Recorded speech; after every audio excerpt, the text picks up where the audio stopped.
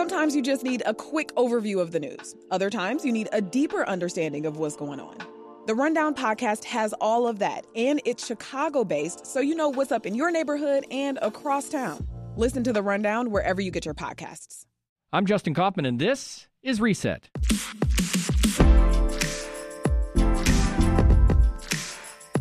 Illinois continues to shatter its daily COVID case count, with single-day reports clocking in between 9,000 and nearly 11,000 cases in recent days.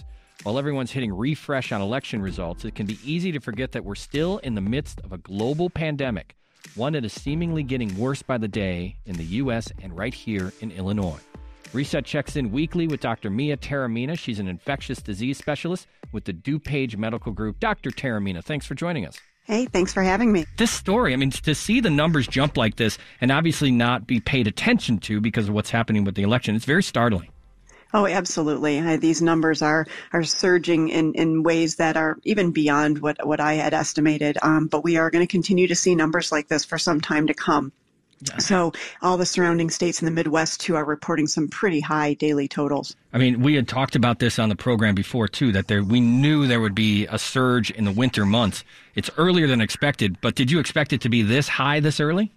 No, I did not expect it to be this high. I mean, certainly part of it is having so much more testing capacity and availability, but we're not even just looking at positive tests. We're looking at positive case counts, and those individual cases are just absolutely surging. We're feeling it in our hospitals and our healthcare systems. We're feeling it in the outpatient community as well, with the surge in phone calls and concerns that we're getting from lots of patients. Do you feel like the American people are more, I want to say educated, but at least informed when it comes to what to do in these situations, to not just with safe social distancing, but when they're sick and how they respond? Is it different than maybe, say, when it was March, April, and May?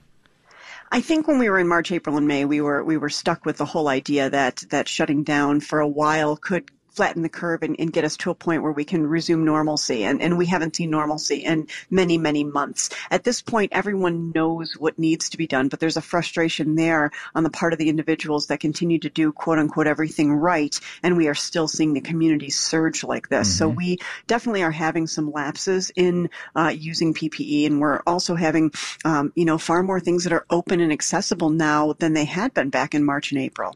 What do we do here? I mean, are we talking about lockdowns? I hate to use that word. It's so politically charged. So I'm sorry I said that. But are we looking for more restrictions? Are we looking for possible shelter in places? I mean, the kind of things that we are now in the vernacular that we know from the spring. I think that is something that is going to be on the table. I don't know how enforced it will be or how enforceable it will be. There is a tremendous amount of pushback from small businesses, communities, and people that just can't afford to go black again. And I think because of that, even if a state mandate or a state quarantine was imposed again, I fear that there would be a tremendous amount of pushback from the local communities and the counties in order to not enforce or mandate that. And we're going to be stuck in this spiral where inevitably we are looking at a surge that's going to be ongoing for the next several months.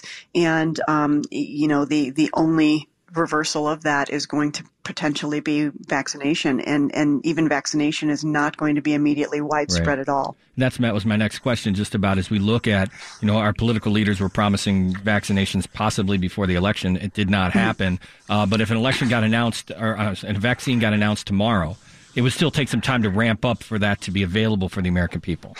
An incredible amount of time. And in all the vaccine trials, the four major vaccines that are approaching emergency use authorization, the timeline keeps getting pushed back. We had heard and we're hopeful for end of November. Now we're hearing more like mid-December into January.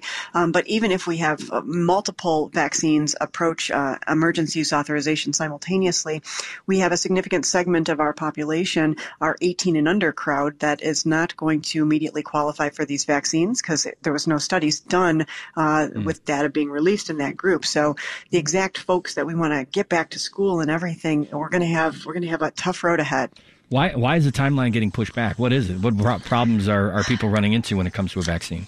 And one of the main things that the FDA has required is that we have 60 days minimum of data points in these phase 3 trials. So tens of thousands of patients that have received vaccine need to have progress and where they're at 60 days after vaccination. So you have to have the appropriate number of patients and the appropriate number of days and data points. So that's what we're kind of hinging on right here. And we know that Pfizer and Moderna are probably two that are slightly ahead of the other two vaccine companies, AstraZeneca and Johnson & Johnson. And again, every time I listen, it seems like it's close, but it's just out of reach so far. So hopefully soon. Dr. Mia Taormina is our infectious disease expert here on Reset. She's with DuPage Medical Group. So much to talk about when it comes to the pandemic and COVID-19. Appreciate you joining us. Absolutely, Justin. Thanks. For more Reset interviews, please subscribe to this podcast and leave us a rating. That helps other listeners find us. For more about the program, you can head over to the WBEZ website or follow us on Twitter at WBEZ Reset. That's it for Reset this Sunday. I'm Justin Kaufman. Join us tomorrow, Monday, starting at 11 o'clock. Enjoy the rest of your weekend.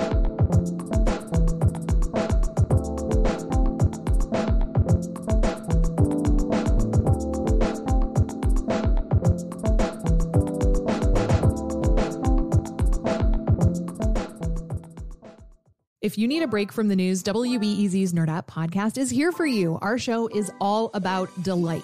We laugh about what's happening in pop culture and feature thoughtful interviews with fascinating people. We even have a monthly book club. Listen to Nerd App wherever you get your podcasts.